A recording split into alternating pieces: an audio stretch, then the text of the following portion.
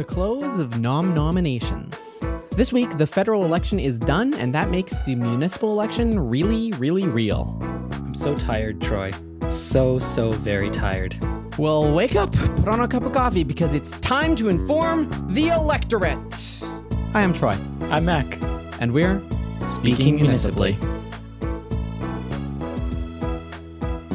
Welcome back to Speaking Municipally, episode 148. Usually after the end of an election, you get this reprieve. It's done. We don't have to care about things. But for us, this election has been going on since January, and it continues despite the federal election that sucked out all the air and then released no air when it ended. Let's get into the municipal election. But first, the rapid fire. Caucus is more unified than when they entered the room, said a blood-soaked Jason Kenney holding a 9-inch boar hunting blade. The premier had gone into a Wednesday morning caucus meeting with threats to his leadership, and indeed, if the gargled, panicked screaming from within the room was anything to go on, it was a passionate threat. However, the meeting appeared to be collaborative, with the out-of-breath, wide-eyed Kenney commenting, quote, "We just put our heads together, and then I put their heads together, and together, and together, and I just kept bashing until their skulls opened up," to the idea that I'm the best leader, end quote. At press time, no one had heard from Leela here. The Edmonton Police and TELUS have announced new buy and sell exchange zones across the city. The zones offer a safe public space with 24/7 video surveillance for buyers and sellers on online marketplaces to meet up and exchange goods. Both organizations wanted to celebrate the launch by contributing some swag bags for the first 100 users of the new exchange zones. People who show up to buy and sell in the new areas can receive a collection of private health information cataloged by TELUS Babylon, and from the police service, a thin blue line flag. Last Thursday, Zuri, a zebra at the Edmonton Valley Zoo, delivered a new baby girl. The new zebra is taking well, walking, nursing, and bonding with her mother, and zookeepers are excited about the breeding of an endangered species, with less than 2,000 of the species left alive on the world. Protesters outside, however, were less happy, demanding that the zebra be returned to sanctuary. Zoo officials, however, noted that the baby zebra had been alive for quite nearly 8 days and therefore would be too old to be safely transported to sanctuary. Speaking Municipally is a proud member of the Alberta Podcast Network, locally grown, community supported. This episode is brought to you by YEG Podfest, presented by the Edmonton Community Foundation in partnership with the Alberta Podcast Network and LitFest, Canada's non-fiction festival. Running October 1st through 3rd, YEG Podfest will be held all online this year, so anyone can tune in to experience it. Events include masterclasses with professional podcasters, panel discussions, feature interviews, and much more. Some of APN's member shows will be there too, so join us for the virtual party from October 1st through 3rd. You can check out the full lineup and get your tickets at yegpodfest.ca. That's yegpodfest.ca. So, Mac, with the municipal election underway, we had discussed a little bit between us before the show on exactly how we'd like to talk about the election, because both of us were pretty fearful of the idea of having candidates on to just give them another platform to spout their platitudes at voters. Yeah, I mean, I'm sure some of them are fearful about coming on and talking to us and dealing with the wrath of Troy. But ultimately, it's that, we want to inform you, dear listener, the voters, about the candidates and about the issues in this election. And I don't know if you've listened to any of these online forums lately, but the candidates don't generally tend to say anything of value at those opportunities. So we're going to interpret that for you and help you understand it a little bit better. There's roughly 4 weeks until the election, so we're going to take a segment off the top of each of the episodes to talk a little bit about a slew of topics. Sounds good. You want to dig into roads and transit then? I had been alerted to a post on Skyrise Edmonton by Cheryl Watson, replying to someone who had had a meeting with her, basically alleging that she is not supportive of Valley Line West and, Tim Cart-Mel 2019 style wants to replace it with BRT. And that threw me for a bit of a loop. I thought we had already had this discussion, so I started digging into mayoral platforms on transportation. And what did you find out? Is everybody supportive of the Valley Line West? The budget for public transportation in the city of Edmonton is like $360 million a year. It is our second largest line item behind the police. It constitutes 10% of our total budget expenditures of the year. To say nothing of the debt servicing we have to do every year, large chunk of which is to build capital projects like LRT. Absolutely. There's a couple billion in Valley Line east to west. So I was shocked when, of the mayoral frontrunners, we're not including people like Rick Comrie or Breezy Gregg or Diana Steele in this because, and I am sorry to Mr. Breezy, who has reached out to us and invited us to his office to chat. There's something to be said for being a frontrunner. Love you, dude, but sorry. I love you, Breezy. Of the frontrunners, very few of them have anything at all to say about public transportation, and none of them have a dedicated platform plank to public transportation. So let's start with Cheryl Watson. She had this forum post in response to a conversation that a voter had written up. Does she have anything in her platform about transit? No, not a lick, except, there's a tiny little salt lick in her central business neighborhood platform plank, which is all about the downtown. She does say that she wants free LRT in the downtown core. That is something. And in her women-friendly city, making the city a safe place for women and girls, she does talk about making public transportation safe for women and girls. Does not a bus network plan make, though. No. Okay. Any other interesting discoveries in your travels? Briefly going down the list, Michael Oshry, he broadly is just supportive of our current bus transportation plan. He says he wants to invest in bus rapid transit once the current cycle of development is completed. So he sounds like he's broadly on board to finish our 2040 plan to build out the LRT, and he wants to electrify the fleet, which was interesting. Kim Crushell was super interesting because I couldn't find anything on her platform. So I just started using Google crawler indexing to search her website for mentions of the word LRT or bus or public transportation. There's nothing there. Absolutely nothing on her website about it. Interesting. Okay.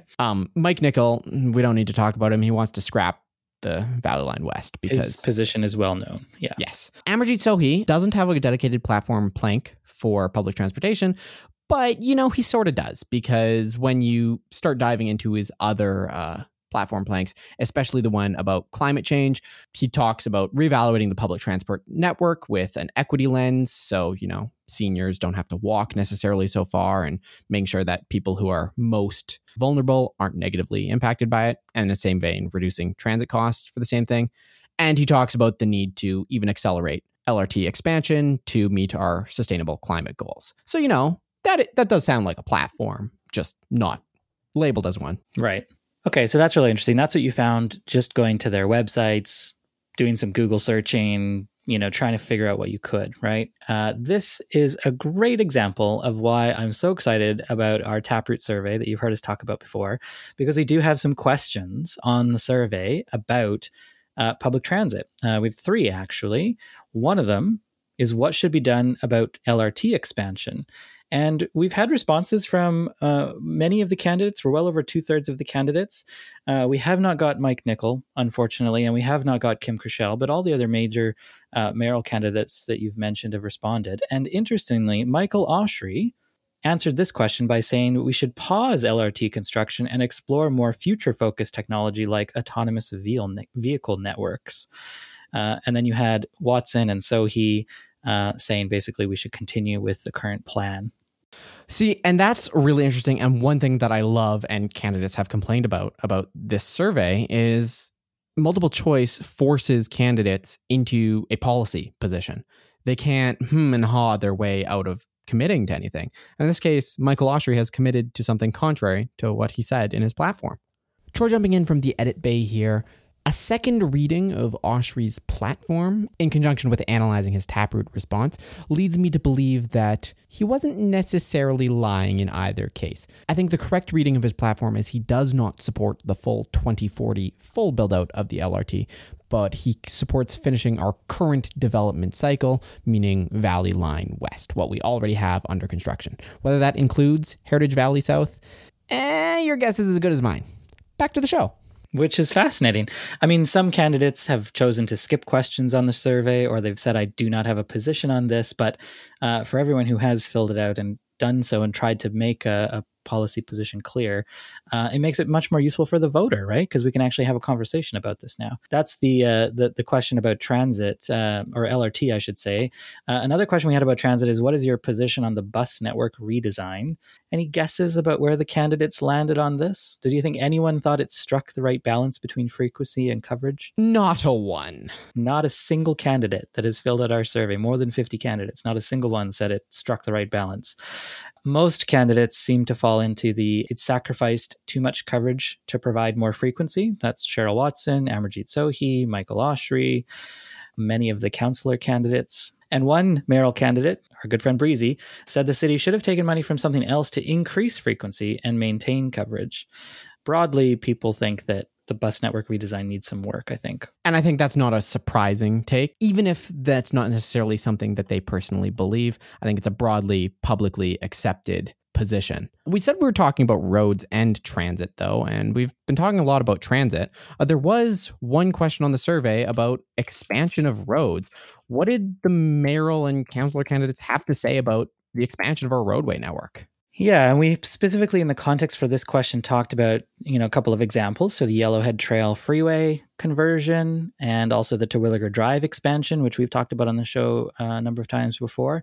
A majority of candidates, I would say, on this question said that they do support these expansions. There were some candidates, none of the mayoral candidates except for Rick Comrie, who said they oppose them primarily on financial grounds. And Breezy said he opposes it primarily on environmental grounds. Cheryl Watson said she does not have a position on this. And Amarjeet Sohi and Michael Oshry both said that they support the expansions. We've been sorting people into buckets, and I think there is probably no better question for sorting people into buckets than one that just has really like binary pigeonhole answers. And that was my favorite question on the survey, which was, what should the residential speed limit be? My favorite question too. The options are 30 kilometers an hour, 40 kilometers an hour, or 50 kilometers an hour. Or you could say that you don't have a position on this issue. This to me is a great question for a couple of reasons. One, it's the simplest of all the answers to understand. Like there's one or the other, you can choose them. But also I feel like this most closely reflects what actually happens when you get elected. When councillors get to council, they have to make a decision. The vote is not what the speed limit should be with all of your preferred nuance and wishful thinking. The vote is, should we make it 40 kilometers an hour or not? So I love this question because it sort of, I think, is a good training ground for these candidates. Only 4 candidates that responded to the survey so far have selected 30 kilometers an hour. By far, the largest, selection was 40 kilometers an hour. That's where you'll find most of the council and mayoral candidates. 2 mayoral candidates, Cheryl Watson and Breezy, who responded, said they don't have a position on this issue, which is really interesting. I don't know how you can't have a position on this issue. Another part of roads and transit that councillors have to grapple with is active transportation because, bike lanes are on our roadway network. Other people use our roadway network. If you're on an e-scooter, you have to be on the road in Edmonton, inexplicably. And this question, most candidates thought that the city should make their roads more accessible for active transportation. Some thought that the city has enough infrastructure. But option C, the city should make roads less accessible to active transportation. Now, there's not a lot of options on this survey that has only one respondent, but that is one of them. And Rick Comrie, for mayor, has suggested that the city should make roads less accessible to active transportation. So as a sorting mechanism, if you hate bike lanes, you fill out this survey, good chance you might get matched with Rick Comrie. And I got to say, Mike Nickel is really, really missing out by not participating in the survey because, Rick Comrie's got his vote cornered now. Sorry, Mike. That's right. So before we close on this survey section, we've been viewing the candidate responses and in fact, I took the survey myself to see who it paired me with in my ward. Where can voters go do that? It's all live now. You can check it out at taproot.vote. If you go to taproot.vote/match, that'll take you to our matching engine where you can answer the same questions that all the candidates did. And you'll get matched up at the end, see how many you agree with, how many are compatible with you or not. And you can find the full list of candidates, all the wards, and you can look at responses by question, by ward, or by candidate. Everything is at taproot.vote. I'll just say it's pretty cool. Think CBC Vote Compass, but instead of plotting you along some axes that you already know where you land, it plots you matched with candidates. And I think I know a lot about the election. I think I follow a lot of candidates. I got some surprising results when I matched into the wards. So go play around with it. Have some fun. One of my favorite pastimes today was to live tweet the mayoral forum. There was a Downtown Business Association forum that was focusing on the downtown core. Most of the mayoral candidates who are frontrunners were in attendance. Mike Nicol was not present. He was unmasked, handing out hot dogs to his supporters at a barbecue that, unlike Amarjeet Sohi, he did not cancel in the wake of the fourth wave. Okay. Does that say anything about any of the candidates? I don't know. That's up to the listeners as an exercise. Mac, did you watch any of this forum? I did not, Troy. I was busy working on the survey site, so I'm eager to hear what you got out of this forum. Anything of value? Honestly, a lot. Okay. Most forums, I don't encourage our listeners to listen to forums because we talked about it off the top. Most times candidates don't say anything of value. Mm-hmm. This forum, surprisingly to me, was a series of self-owns. It was as if candidates had lined up to discount themselves in eyes of voters. So some of the highlights that I think were from this forum was, one, every candidate on the stage, except for Amarjeet Sohi, had some sort of take that the city of Edmonton should have been nicer to Jason Kenney. Really? This forum happened now, September 23rd. Fourth wave, leadership review, record number of deaths and active cases in hospitals of COVID-19, and people think we need to be nicer to Jason Kenney? None of them said Jason Kenney by name, but they talked about leadership. And Cheryl Watson, for example, talked about they needed to repair the relationship with the provincial government that has become damaged because our city leaders haven't viewed it as a two-way partnership. And I mean, there have been some unilateral cuts that have come not from our side of that partnership. So, that's not great reading the room.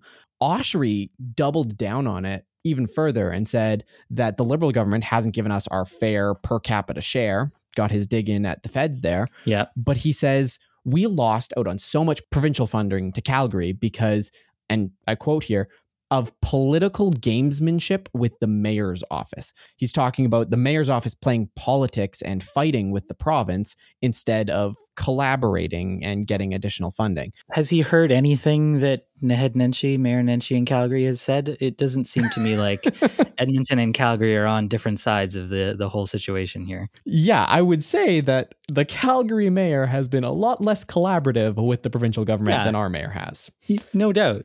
I was just shocked because, like you said off the top, fourth wave, I don't think be nicer to Jason Kenney is a message that resonates with Edmontonians. No, absolutely not. And I don't think we should be perpetuating this idea that we need to play nice when the province, when it's clear that they have no intention of, making this a two-way partnership and treating Edmonton and Calgary like the big cities that they are. The other big thing about the mayoral forum, and I had said that I was voting for Amarjeet Sohi, and I put my biases out there in the world for everyone to see, because from the start, I thought that Amarjeet Sohi was the most qualified candidate for mayor, and critically was the one who least sympathized with Jason Kenney.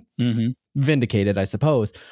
But it was shocking to me the difference in preparation that the candidates had for this debate. Candidates like Cheryl Watson, Michael Oshry, Kim Kershell, Rick Comrie was also there, but he's a non-factor. They showed up and you could tell they had rehearsed some of their talking points. Yep. They were like sort of winging it. They had their zingers, but they were just talking on stage. And, they word saladed through, we need to build things on time, on budget. Every candidate said that. Oh, sure. It's so novel. We want to finish construction projects without delays. And it's like as if that wasn't going to be their position. Like, of course. But like on a question about cleanliness downtown. Do we need to invest in cleaning up our downtown? Most of the candidates on the board talked about construction projects and making sure that, we don't have a bunch of construction. Amarjeet Sohi said, I have a 10-point plan on how I want to achieve this. And then he itemized 10 points.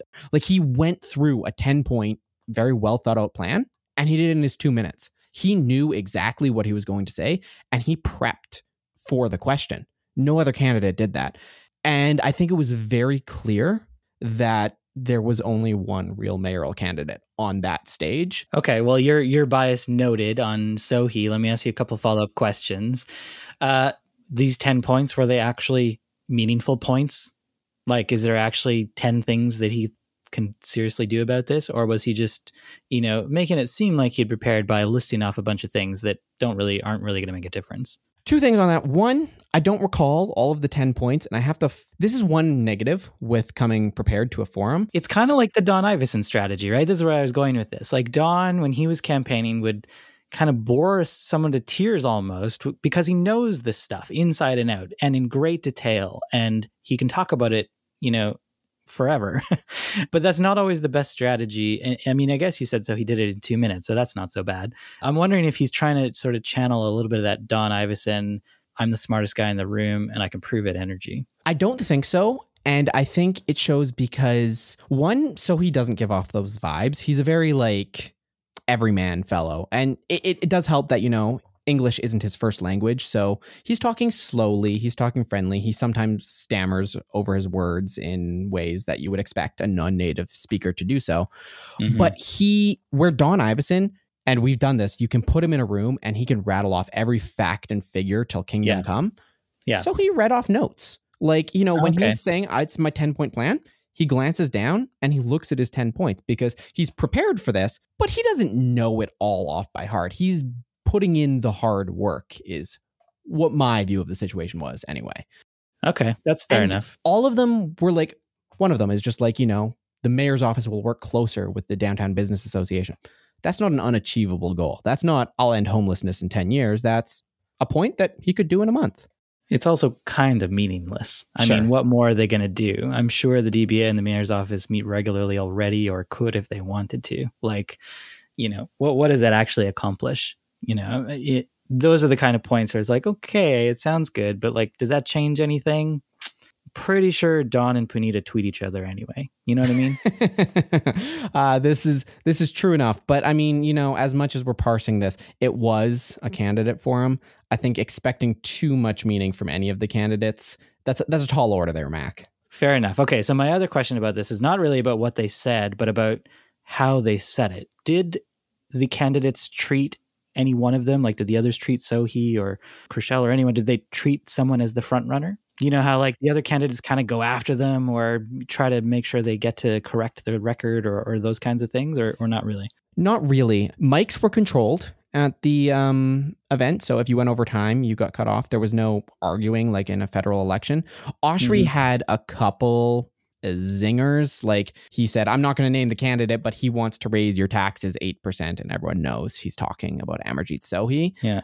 So there was a little bit of that, but Oshry also went after Mike Nickel. I think it's sort of just his style. Totally. It was candidates talking at us together, not really candidates talking to each other. Okay. Did you like their closings? Because I got to say, looking at your Twitter thread, I think Kim Chrishell has a pretty good closing. No? She said, quote, came to Edmonton for love, but I fell in love with Edmonton. I don't know if that's a real quote, Troy, but that is a real quote. I came to Edmonton for love, but I fell in love with Edmonton and have been here for 28 years. I love that. Isn't that a great sort of, little memorable quip that is going to make her look good for candidates or for voters? Yeah, except her entire platform is I am for Edmonton, capital right. FOR. That's the best she's got. And of course she closed with vote for something. A vote for me is a vote for Edmonton. Thank you. She also said that she was the one with the most comprehensive plan. Fact check there. She doesn't even have a plan, much less a comprehensive one. And she did it the earliest. And fact check again there. No. Did what the earliest exactly? Yeah. Cheryl Watson actually beat her to the punch of coming out with not a plan. Cheryl Watson declared earliest with no plan at all. She's got you there. Zingers on the mayoral forum aside, I'm ready to move on because we have some other business that we wanna breeze through before the end of the show, because there was a big event that happened this week, and that was the close of nominations. Yeah, so we know now exactly who is running for council and for school board trustee. There are 11 mayoral candidates, 74 candidates for council, 40 public school board trustee candidates, and 8 Catholic school board trustee candidates, 6 of whom are acclaimed. So I guess what we learned from this is we don't have as crazy a mayoral race as Calgary, where they have like 24 candidates or something, a pretty usual typical number of council candidates and public school board trustee candidates. And no one wants to run for Catholic school board. I have long since planned on running for the Catholic school board on a platform of abolishing the Catholic school board. But the thing with running for the Catholic school board is legally, you have to be splashed with Jesus water by a priest and have a note from that priest saying he commits to being splashed with Jesus water on a regular basis. Yeah. This is a real requirement. You have to be Catholic to run for the Catholic school board, and you have to have a priest vouch for you.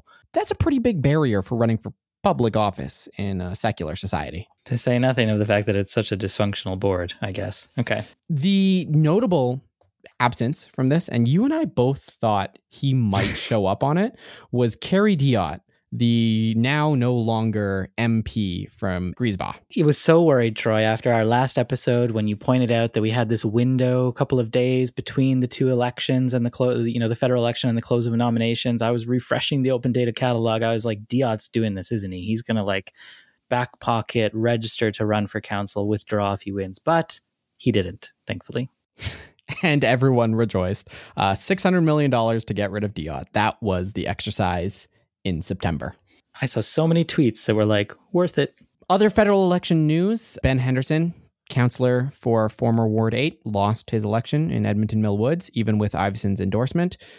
He lost to Tim Uppel, who walked away with it in the figurative sense. He sat in his home in Ottawa while he won. Yes. So I guess not a huge surprise here. I don't know that anybody seriously thought that Iveson's endorsement was going to make a huge difference. I mean, this was Henderson running in a part of the city where he never served as councillor, and people didn't know him aside from perhaps his name in the news as a city councillor. So it's kind of like when you parachute somebody in, they have to be something special. There has to be something else going on for it to make a big difference. And I mean, there was a little bit of opportunism in here because, a month before he was nominated as the candidate for Edmonton Woods, he was on this podcast saying, yeah, I don't know what I want to do. You got any leads on a new job? Right. He found a lead, didn't get through the application process. Right. But Edmonton Centre now has a Liberal representative in Randy Boissonnault, who formerly represented the ward back in 2015 before losing in 2019. Yeah, congratulations to Randy. That was a very, very close race. It was one of the closest ones, certainly in Alberta that night. I thought it was really interesting. I saw him tweet essentially like, I am humbled and honored to serve as your representative again. I was like, oh, did they call it? Nothing on any of the news sites. He called it for himself. And then James Cumming later tweeted, congratulations and said the same thing. So good on the candidates, I suppose, for not, making it really complicated, because it could have been a, recount situation. It was that close. Final note on the federal election: Edmonton Strathcona achieved national recognition in that we are the strongest NDP stronghold in the country, with 60% of the vote going to Heather McPherson. Huge. Also huge this week, Calgary is requiring businesses to participate in the restrictions exemption program, thereby turning it into a vaccine passport. Yeah, this is so great. I saw this and I was like, we should do this in Edmonton. So Calgary City Council approved a bylaw on Wednesday, 13-1 vote. Only Councillor Jeremy Farkas, who's running for mayor, voted against it. The bylaw basically says that if you are eligible to participate in the province's vaccine passport program, then you must. So previously, businesses could choose whether or not they wanted to do this. If you're a business registered in Calgary now, with this bylaw, you must. And a failure to present documents could result in a $500 fine for the individual. And for the business, if they let people in without the required documents, they could also be fined $500. So this is, another example of cities taking some leadership where the province won't, and is probably also another example of Mayor Nenshi, twisting the knife a little bit more against the premier. Maybe, but 13-1. This doesn't seem like Nenshi unilateralism. This seems like Calgary has recognized that we're in a crisis and that the province is not doing anything at all. Yeah, you're probably right about that. I mean, council in Calgary is typically less unified than they are in Edmonton. There's quite a number of people who tend to disagree with the mayor. So you're probably right. This is more than just, Nenshi getting people together and leading something here. This is their council basically saying we have no choice. We have to do something. And if the province isn't going to take action, we're going to. But this isn't the Calgary City Council podcast. This is the Edmonton City Council podcast. So let's talk about the municipal rundown because, we talked about some election stuff at the top, but there's a couple other things we wanted to cover. I'm not happy to have to cover this because there have been a couple races where garbage people have done garbage stuff, I think is the best way to put it. Yeah, so my ward, Odaemin, is one of those wards where we've unfortunately had some examples of racism. So Adrian Brough is the candidate here. He's been experiencing hatred, racism, like over the last year, he said, constantly getting harassing, vitriolic messages online and obviously being called bad names when he's door knocking as well. Just awful stuff. Like, you don't want to hear that. But at the same time, you're kind of like, I know this is the world we live in.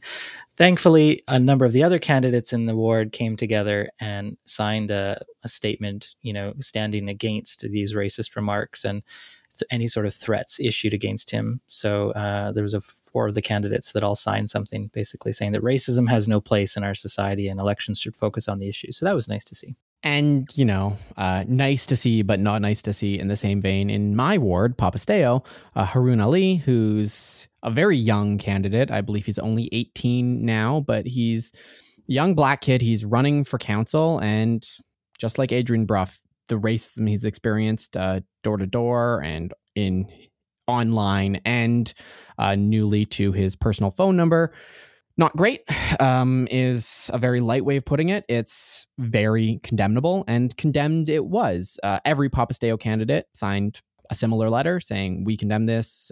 Haroon should be able to campaign as any of us should, and we stand firmly against racism. And they all signed it, which is a good show of solidarity in a race. And hopefully this does something. I'm not optimistic that it will reach those people who say those vitriolic things on the phone or on the internet, but hopefully when enough of us band together and say, stop, people will stop.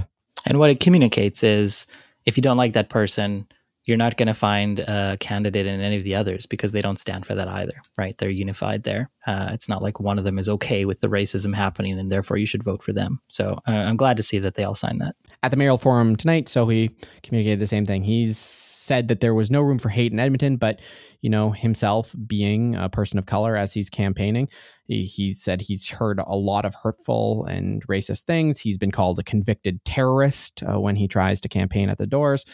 It's not a great look for Edmonton, and we could really use some better looks right now. One other interesting thing that came out this week was candidate Ashley Salvador in Métis. She released her donors quite in advance of the election, and it's hard to keep track of all of these things, but to my recollection, she's the first major candidate to release a list of her donors, I think. I think so. I mean, we correct us if you know of another candidate who has. We've asked the candidates about this on the Taproot survey, and a majority of them say that these should be released before the election.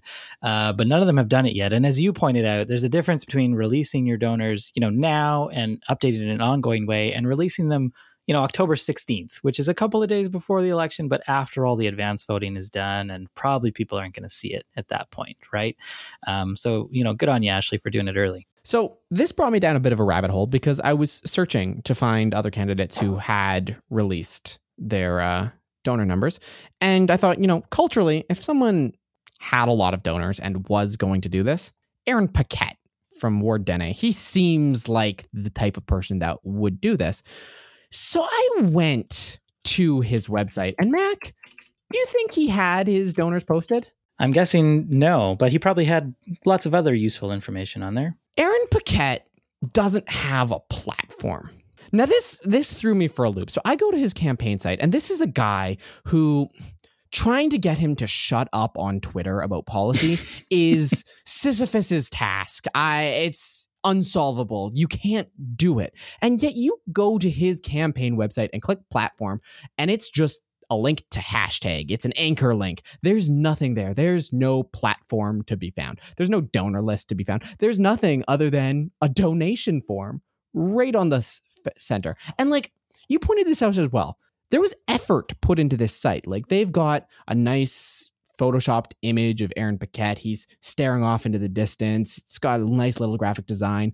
But then it's got like this janky UI nav bar where some of the colors don't line up. Things don't work. The colors are slightly different. What's going on over in Dene, Mac? I guess this has to be an under construction website. I mean, he has request a sign that also goes nowhere and does nothing, so you can't get a sign.